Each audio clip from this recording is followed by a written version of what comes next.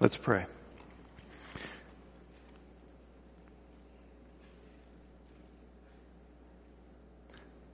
Heavenly Father, when we consider your wonder-working power, we are humbled to the dust. You have done unmeasurably great things, both in history and in full view of our lives. And God, as we consider your great work and the redemption that you have planned and brought about through your Son Jesus, we praise your name. We want to know more. We want to see more. We want to understand more. And so we pray for your help this morning as we gather around your word to do just that, to receive your help and your assistance, to see your glory in your divine word. We come to you from many different places, from broken places, from glad and rejoicing places, from places of doubt and places where we're recovering from the sins that we have been plagued by this week. And so, Father, we pray for your hope and your illumination now.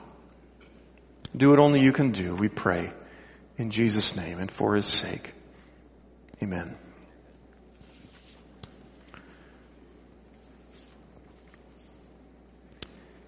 It is easy to trust the capability of something on paper more so than in real life experience.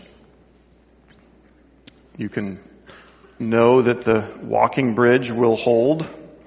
You can see all the charts and all the engineering around it. You can know all of those things.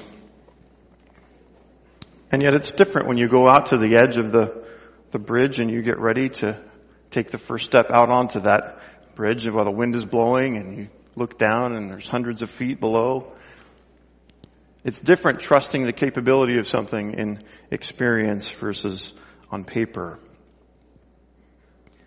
It's easy to affirm the power and the reach of Jesus' ministry. It's an undeniable historical fact, right? If you look at untold billions of people who've been influenced by this Messiah, by this Savior who's come in human flesh. But to trust him when you're talking to the person who doesn't know Christ and to bring up spiritual things is a different thing. And to trust him in the way that you pray for other people.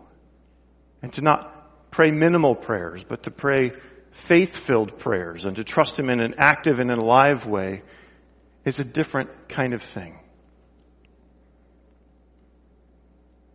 How far does the ministry of Jesus reach? How capable is it to transform? Is the question for us this morning. There is disagreement about the scope of this impact, right? Some presume that Christianity is a means of life enhancement, that it's merely a way to shape how we interact politically or within our homes or how we parent. Some presume that the gospel only reaches certain zip codes, right? Or certain subgroups or certain people. How far does the ministry of Jesus reach? Who does it reach? How does it transform? How deep does it go? For some here, the ministry of Jesus might feel out of reach. Maybe you've come to church a lot and you have still struggled to understand the basic terminology that everyone else uses that you don't quite get yet. You don't know where Habakkuk is in the Bible. It's foreign to you and it feels like the gospel is there's natives around you, but you're a foreigner. You're close, but you're still just out of reach. Others of us here long to see the power of the gospel displayed in our life. You want to know it in a different and a deeper way than you currently do. You want to see that sin, the gospel has the power to break sin, actual sin, your sin. How far does the ministry of Jesus reach? How far does it go and how deep does it go? What is the boundary in your mind of the reach of Jesus' ministry? What is the extent to which he can transform a person? And in asking that, I mean, survey your actions and the way that you live your life. The decisions you make. The people you choose to share the gospel with or not to share the gospel with. The way that we trust him to transform us or the way that we pray to him. All those are good indications of where those gospel perimeters are. And I think this morning Luke invites us to expand the boundaries of our understanding of the power of the ministry of Jesus. Right after the Sermon on the Plain, Jesus has two interactions with a soldier and a widow, and these interactions will demonstrate the extent and the depth of Jesus' ministry and power. A quick roadmap before we turn there. Our text for this morning is Luke 7, but we're actually going to start in Luke 4. And that's because the first stop on our journey is the first soldier and widow. It's actually not in Luke 7. We hear about it first in Luke 4, and that's an important detail to not miss. But then we're going to see the distance of Jesus' reach in this interaction with the Roman centurion in Luke 7, 1 through 10. And then we'll see the depth of his reach in Luke 7, 11 through 17 in this interaction that he has with the widow. And we'll talk about some implications after that. So before we go to chapter 7, we need to spend a few minutes remembering something from earlier on. You remember, Luke is a very thoughtful writer. He's told us, he's arranged this gospel strategically and in specific ways. And in chapter 7 is the illustration of something he points to earlier in chapter 4. If you recall, in chapter 4, Jesus is tempted right in the desert, and he returns to Galilee in the power of the Spirit. And if you remember, when we looked at his ministry in Nazareth, his hometown, he announces in this sermon on Isaiah 61 that he himself is the Spirit-anointed Messiah and deliverer. In verse 24 of Luke 4, he discusses how they're going to reject him because he's the hometown kid. And that's kind of how it goes with prophets. But then he goes on in verses 25 through 27, and he gives two examples of how God sent the prophet Elijah and Elisha beyond the rebellious people of Israel to minister to Gentiles, people outside of Israel. You remember that? And they got really fired up about it. The first example that he gives is from 1 Kings 17, when Elijah is sent to a Gentile widow in Sidon. And the prophet finds her gathering wood to prepare her last meal for her and her son because they're out of resources. They're on the brink of death. And you remember, God provides this unending supply of flour and oil for her family and for Elijah. Do you remember that? But then her son tragically dies. Elijah pleads with the Lord and actually revives the boy. In this touching scene, Elijah picks up this child and brings him down the stairs to this grateful mother who is also a widow.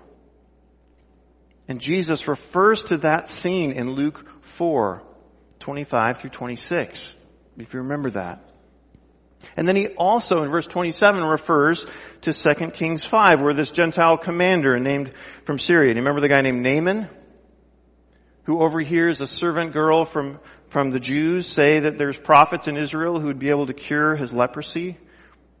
And so Naaman, like you and I might, packs up a bunch of wealthy stuff and treasure to go and pay for this healing business of Israel. He ends up at the front door of Elisha, and Elisha just sends messengers telling him to go wash in the Jordan 7 times. And in that scene, Naaman was kind of fried that Elisha wouldn't come out and talk to him directly. He's just like, what gives? I came all the way out here. I've got all this stuff to give you, and all you're going to tell me is to go dip in a nasty river? There's a lot better rivers I could do this in. What are you talking about? Well, people talk him into it, and sure enough, after he dips in the Jordan, he's healed. And the point that Jesus is making in Nazareth is that God sends these prophets not to Israel's widows or lepers, but to Gentiles outside of Israel. His point is almost too clear. God is willing to work with those outside of Israel, and so is Jesus. That's his point. And that's what we see in the Gospel of Luke, right? He's eating with tax collectors and sinners. And it angers the people of Nazareth. It's going to anger the Jewish leaders. So with that backdrop in mind, that's really the first soldier and widow that we meet. Now we meet a soldier and a widow in chapter 7. Not by accident. Look with me in Luke chapter 7. We'll read the first 10 verses. It says this: After he finished all his sayings in the hearing of the people, he entered Capernaum. Now a centurion had a servant who was sick and at the point of death, who was highly valued by him. When the centurion heard about Jesus, he sent to him elders of the Jews, asking him to come and heal his servant. And when they came to Jesus, they pleaded with him earnestly, saying, "He is worthy to have you do this for him, for he loves our nation, and he's the one who built us our synagogue." And Jesus went with them. When he was not far from the house, the centurion sent friends, saying to him, "Lord, do not trouble yourself, for I am not worthy to have you come under my roof. Therefore I did not presume to come to you, but say the word, and let my servant be healed. For I too am a man set under authority, with soldiers under me, and I say to one, 'Go,' and he goes, and to another, 'Come,' and he comes, and to my servant, 'Do this,' and he does it." When Jesus heard these things, he marveled at him. And turning to the crowd that followed him, said, "I tell you, not even in Israel have I found such faith." And when those who had been sent returned to the house, they found the servant well. The setting is the conclusion of the Sermon on the Plain. Jesus has just thrown the gauntlet down. He's talked about how his word, this storm, has come and it's ruined one house that was built on sand, and it's proven the durability of the other house, the people who believed and obeyed his word. And then it says he goes to Capernaum, which is a place of dynamic ministry we see throughout his gospel. And we find the centurion who has a servant who's at the brink of death. There is an urgent need. And it's interesting, we begin to see the character of the centurion and that he values this servant. And it appears to be more than just, I'm losing my property, I'm losing my investment. It says that he highly valued him or honored him, esteemed him, you could say. We learn a lot about this centurion just in his actions. And we know that centurions are, in charge of 100 soldiers within the Roman army. They were often wealthy and powerful and influential people. He knew how to be led and he knew how to lead. And we discover, oddly enough, that he loves the Jewish people, and this not just in a superficial way, but in a way that has expressed itself in generosity. The centurion has built a synagogue for the Jews. And this is kind of odd to hear this Jewish contingent talking positively about this Rome. Normally the Jews and the Romans didn't get along that well. They were not busy complimenting one another, you could say. But you can tell the pleas from this Jewish contingent, it says, is earnest. So when they came to Jesus in verse 4, they pleaded with him earnestly. They meant what they said. This Gentile, this Roman centurion, sends the Jewish officials to get Jesus' attention.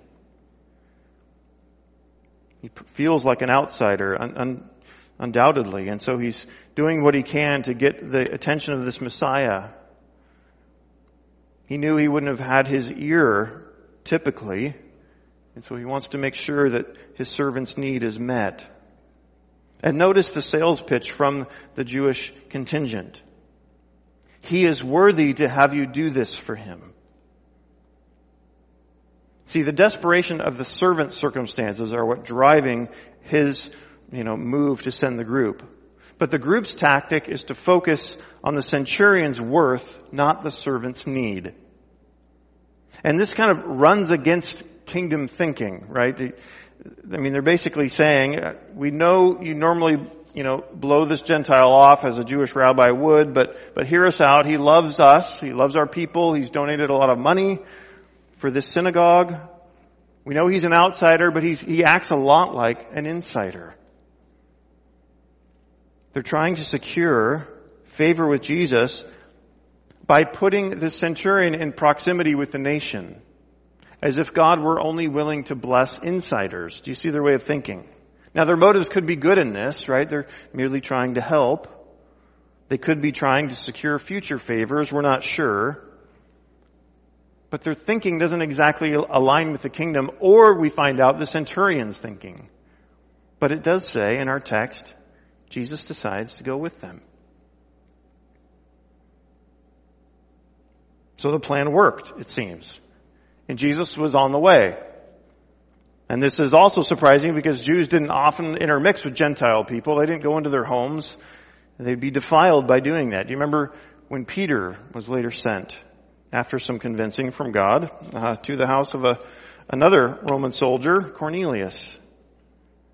And Peter says to him, so many years later in Acts 10:28, you yourselves know how unlawful it is for a Jew to associate with or to visit anyone of another nation, but God has shown me that I should not call any person common or unclean.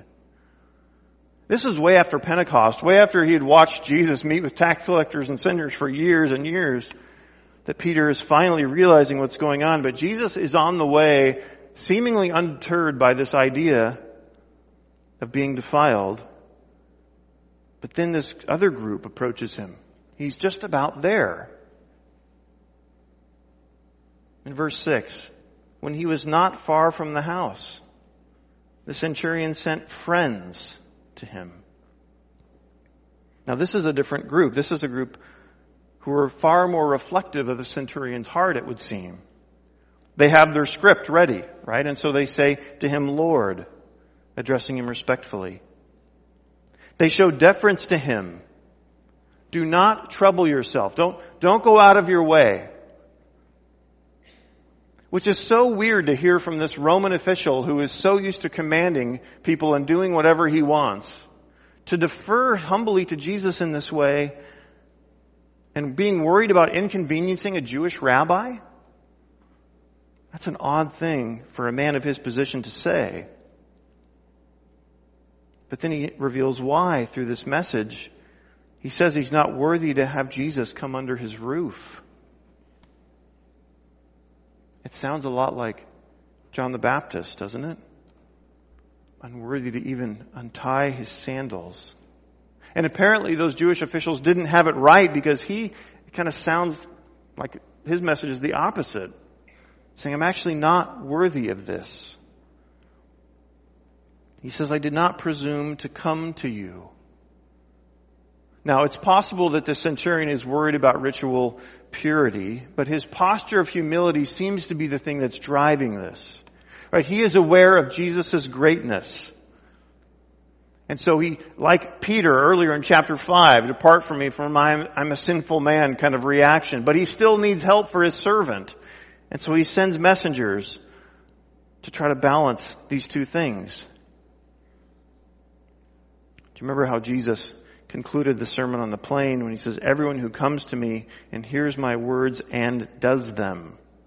It comes down to hearing and obeying Jesus' word. And after his humble statement, the Gentile outsider says, but say the word and let my servant be healed. Jesus, I recognize your authority. And I know that distance is not a problem. You're the type that can do this remotely, right? Just say the word. It's interesting if you read the account of Naaman back in the Old Testament, that Syrian commander who had leprosy. He complains because Elisha didn't bother coming to him. He says in 2 Kings 5:11, I thought he would surely come out to me and stand and call upon the name of the Lord as God and wave his hand over the place and have this big show, this big thing.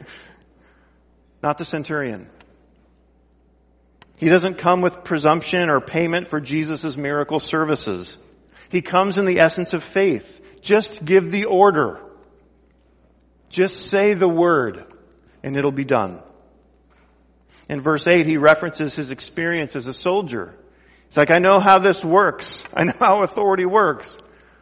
I grew up through the ranks. I know when I'm told to go, I go. And now as a leader, I know when I tell people, you come or you do this, they're going to do it. And it doesn't matter how far away I am from them.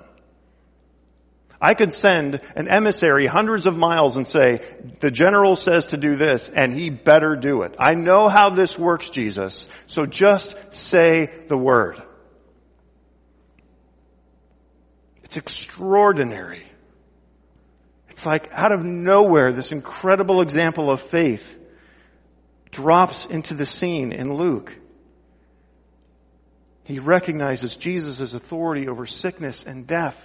He sees things and knows things that people who are walking with Jesus every day don't see and don't know. And we know that the big point of this text we find in verses 9 and 10, right? It's Jesus' reaction.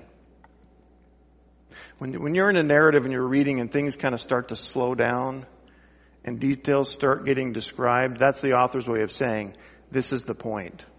Like, pay attention. And so when Luke says, when Jesus heard these things, he marveled at him. And turning to the crowd, it's like everything's in slow-mo now, because this is the big reveal. This is the point. Jesus saying, I tell you, not even in Israel have I found such faith. It sounds a little bit like his sermon at Nazareth, doesn't it? We're outside of Israel at this point.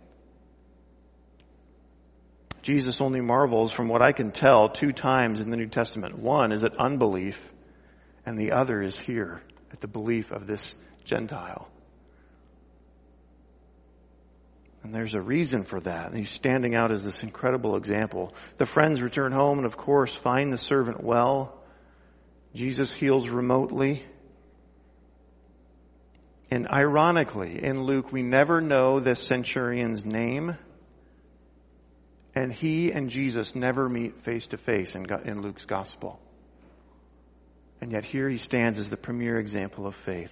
How far does the ministry of Jesus reach? Well, here we have a demonstration of a pattern from the Old Testament that Jesus pointed to at Nazareth. And that's that God is moving beyond the boundaries of Israel. That he's reaching people far and wide. And this outsider is the premier template for what it means to be a humble follower and to have real faith. It's so weird when you think about it. You think about examples of faith. There's Abraham. And standing next to Abraham is this Roman centurion.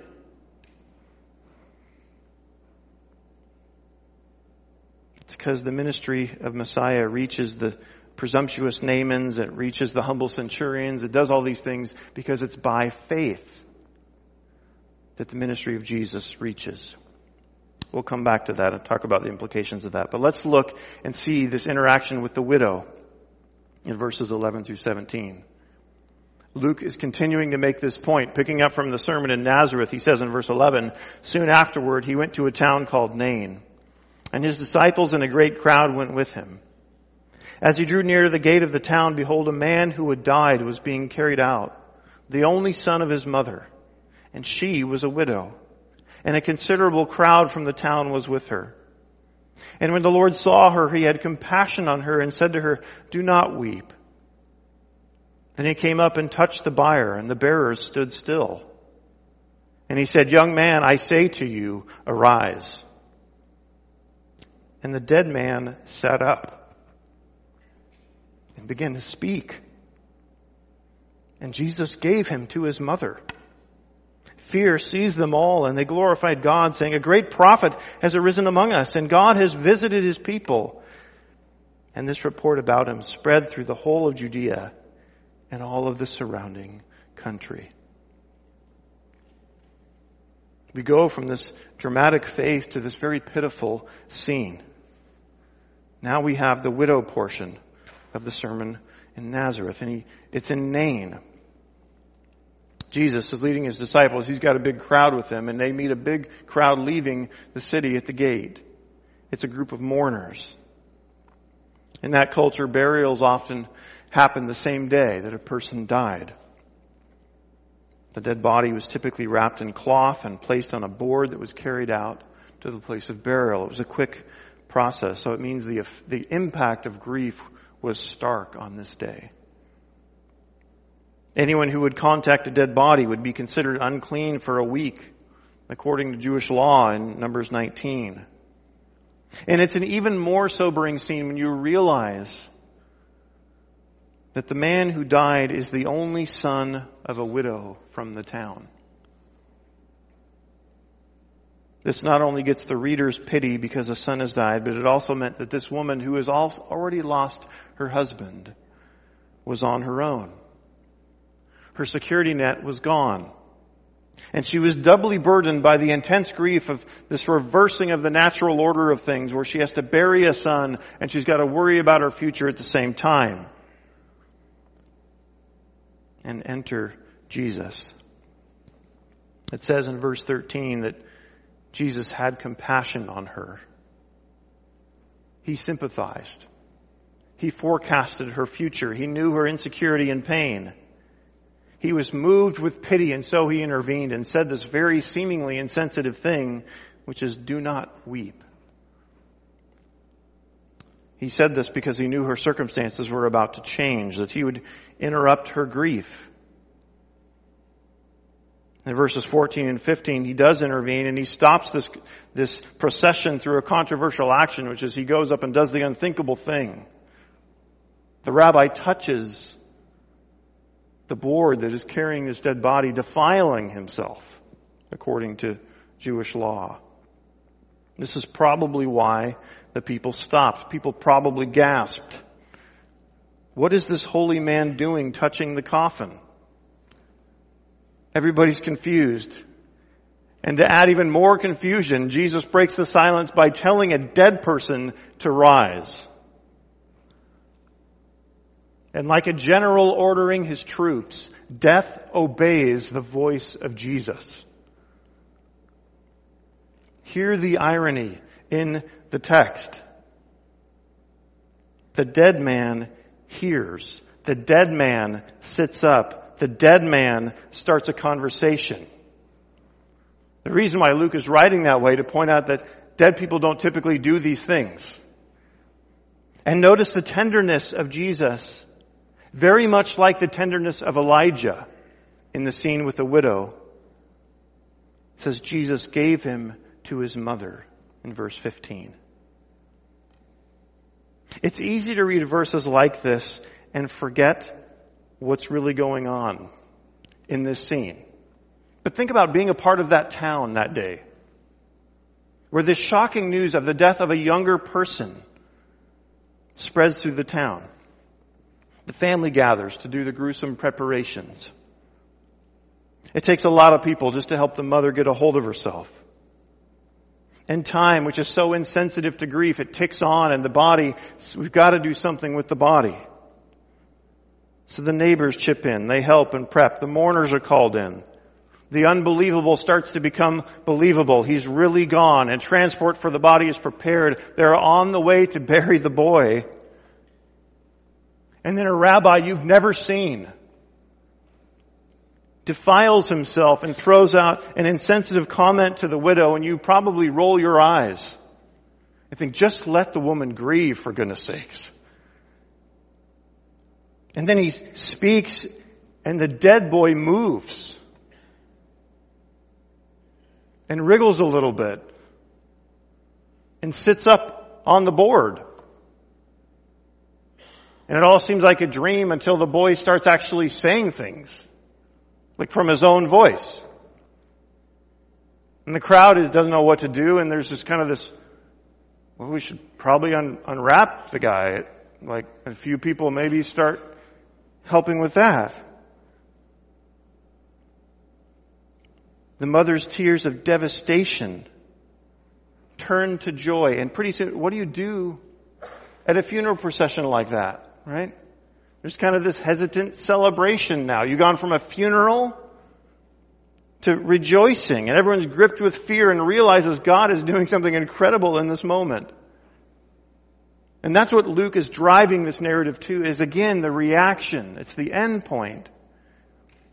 This group, it says in 16, fear seized them all and they glorified God. Why would they glorify God? Because they're correctly identifying who Jesus is.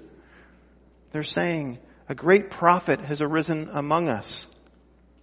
And that may not seem like a big deal, but there's been prophetic silence for several centuries in a row, to say there's a prophet on the scene is a big deal. This is exactly what Jesus was aiming for by pointing earlier to the Old Testament prophets of Elijah and Elisha. This is not a denigration of Jesus. This is right along with what Jesus intended to happen. God is uniquely using this person, Jesus, to do His will. He's like a prophet.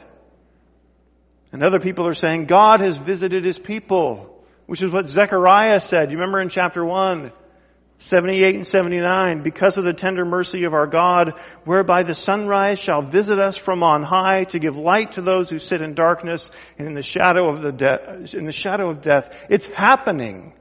God is actually visiting His people in an undeniable way, where a dead boy is having a conversation with his grieving mother. More of this interaction will happen in this section, and IDing Jesus as the coming Messiah is Luke's point. It's what he's after. So when we return to our question, how far does the ministry of Jesus go? To what extent? How deep does it go? To what extent is it able to transform? Jesus is able to resurrect the dead by His power. That's how deep it goes. That's how extensive it is. It's hard to think of a more powerful proof of the ability to transform than to tell dead people to do things and have them obey you. So, what do these two scenes teach us?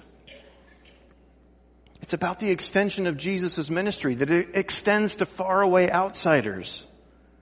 Its breadth is wide because it's by faith. And His ministry extends even into the grave. It's deeply transformative because He is powerful.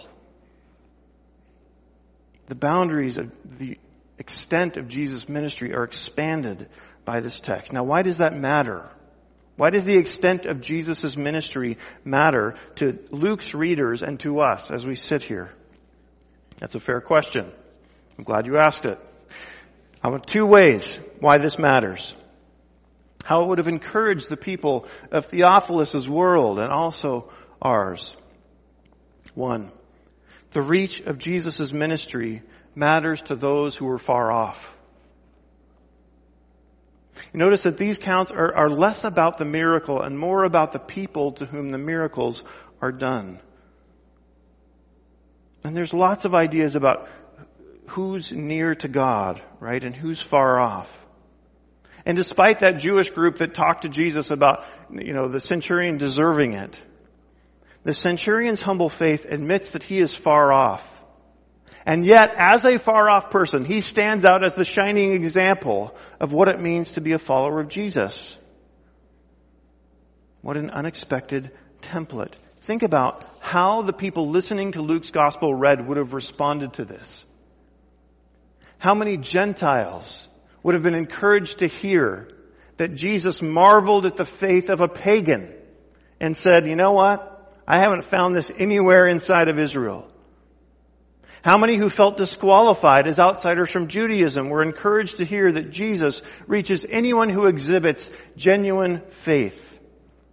How many of Luke's readers who had never seen Jesus, many of them, never in person, would be encouraged to see that Jesus marvels at the faith of a person who never met Him? That Jesus' power was displayed even at a distance, which is obviously what Luke's readers would have felt. The woman, the widow, has the same effect, I think, on the readers, because people would have thought her circumstances showed that God was angry at her or didn't show her favor for some reason because of all these bad things that were happening to her. But here this woman who's in these terrible situations, who's in dire need, notice the attention that the Lord demonstrates towards her. He doesn't ignore her. He doesn't overlook her like everyone eventually would in the town. He has compassion. He has mercy. She is his priority. So both the centurion and the widow demonstrate that Jesus is able and willing to reach into unexpected places and find people there. Whether it's the Gentile world or the world of the downtrodden, Jesus' ministry reaches far. And so our question for us is, how far does the ministry of Jesus reach in our minds and hearts? Is it really anyone, anywhere? Who do we secretly consider beyond the reach of Jesus? The person you're at odds with, who's spoken poorly of you, who is your stated enemy. Is it a certain group of people who you've written off? Is it someone near to you who is so hard to the gospel you can't even imagine what genuine repentance looks like? Is it yourself? Who do we consider beyond the reach of Jesus? No one expected a persecutor to become an apostle or a centurion to be the model of faith. You think, how in the world does this work? How does Jesus pick and choose? This just kind of seems random. But it's not, right? How can Jesus extend his reach this far? It's because it's by faith that we come to him. That's how the gospel can cross cultural boundaries and linguistic borders. Jesus rescues people from different backgrounds by faith. And this is how the gospel is accessible to all people all over the world, right? You don't have to have a Jewish background. You don't have to grow up in the church. You don't have to be a Democrat or a Republican. You don't have to know certain words. You don't have to know the lingo. You have to have saving faith. That's it. You have to confess that you are a sinner and trust that Jesus' life and death and resurrection is sufficient to make you a child of his, and that he will make you into his likeness. That's it. And if that's it, that means the gospel is accessible to any and all. It's not, no one is beyond the reach of the gospel for that reason. Saving faith is not generic. It's very specific. It's trusting what's trustworthy. There are lots of examples of misplaced faith and kind of a generic idea that faith itself is good. It's not if it's in the wrong thing. The substance of Christian faith is the person of Jesus. And the biggest hurdle to accessing the gospel is not a cultural boundary. It's not a list of religious activities. It's pride. And that's what's so remarkable about this soldier. That he recognized Jesus' authority, that he fully trusted him to do what only he could do, sight unseen and from a distance. And this is exactly the position that we find ourselves today. Sight unseen and at a distance, and yet the reach of Jesus is incredible. How does that get us thinking differently about the people around us, about ourselves, about the power of the gospel to save? This is what Luke, I think, is intending to stir in us. So number one, the reach of Jesus' ministry matters to those who are far off. Number two, the depth of Jesus' ministry matters to those in need of God's transforming power. We shouldn't only ask, who can Jesus reach, but what does he do with the people he does reach? How substantially is he able to transform them? What is he capable of? And the power of Jesus in this text is incredible. He heals a servant on the brink of death. He brings a dead man back to life. He says, live, and the dead man lives. And no one else does this kind of thing. I would bet funeral homes do not have a policy that says if you resurrect, you can get your money back, right? This is out of the ordinary. This is not the way life normally goes. And the resurrection itself, the New Testament writers say, is a doctrine and a belief that's the foundation of so many different elements of the Christian life. For those especially who are seeking transformation, the gospel or the New Testament writers point to the resurrection like the question, what is our hope for a transformed life tied to? Paul in Romans says the resurrection, Romans 6. 1 through 4. He says, what shall we say then? Are we to continue in sin that grace may abound? By no means. How can we who died to sin still live in it? Do you not know that all of us who have been baptized into Christ Jesus were baptized into his death? We were buried therefore with him by baptism into death, in order that just as Christ was raised from the dead by the glory of the Father, we too might walk in newness of life. How can we have hope to be transformed? Because Jesus was raised. How can we believe that nothing will separate us from the love of God? Paul says the resurrection. Romans 8, who shall bring any charge against God's elect? It's God who justifies. Who is it to condemn? Christ Jesus, the one who died. More than that, who was raised.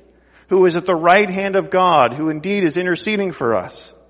Who shall separate us from the love of Christ? So the foundation of the idea that we will never be separated from Christ is that he is risen and ascended and is at the right hand. That's why we can be assured that we will not be separated from the love of God. And the reasoning is pretty straightforward. It's simple enough for us to understand, right? If someone can raise people from the dead, it makes sense that they'd be able to transform other aspects of our life, right? When you display that kind of power, it adds up. So your attitude, or your habitual sin, or your strained marriage, or your failing body, or your hunger for spiritual maturity, or your desire to be used in meaningful ministry, all these things are possible because Jesus rose. And there's power. Imagine if we began our prayers to him by saying, giver of resurrection and life. Then we prayed. This ups the bar for expectation that we can have. It's incredible that Jesus can give someone an earthly life back. It's even more impressive that he predicted his own resurrection and rose. But the real kicker in this scene is that this widow's son is the certain future for all who follow Jesus Christ. This current exception will be the future rule. All disciples of Jesus will experience the power of his resurrection. So the hope of our transformed body is tied to the resurrection. Paul says, if the spirit of him who raised Jesus from the dead dwells in you, he who raised Christ Jesus from the dead will also give life to your mortal bodies through the Spirit who dwells in you. That means the resurrection is not only meant to instill confidence in us that God can transform us in this life, but that he will in eternal life forever. Jesus promises this because he's compassionate. He saw the widow in distress and he moved towards her. He hears the groaning of all of creation in Romans 8, groaning together in the pains of childbirth until now. Paul says, and not only the creatures, but we ourselves who have the first fruits of the Spirit groan inwardly as we wait eagerly for adoption as sons, the redemption of our bodies. And Jesus hears those groans and reaches into those graves and resurrects the dead by his power. So the power of Jesus' ministry matters to those who need God's transforming power. So, I need to be done. The question is, how does the ministry of Jesus reach? How far? It reaches outsiders who are far away by faith. It reaches into the grave and resurrection by his power. How does the extent of Jesus' reach change your perspective this morning? How do the boundaries of your idea of what Jesus can do need to expand and grow? Let's pray. Heavenly Father, thank you for demonstrating your compassion and power. For holding up the centurion as an example of faith, that we too might know that we have access, not by our pedigree or by our culture or by our geography, but by faith. Thank you that the extent of your ministry is broad and wide and deep. And I pray, God, that you would avail us of a bigger view of what you are capable of doing. That happens by faith. It happens by the prompting of your Spirit.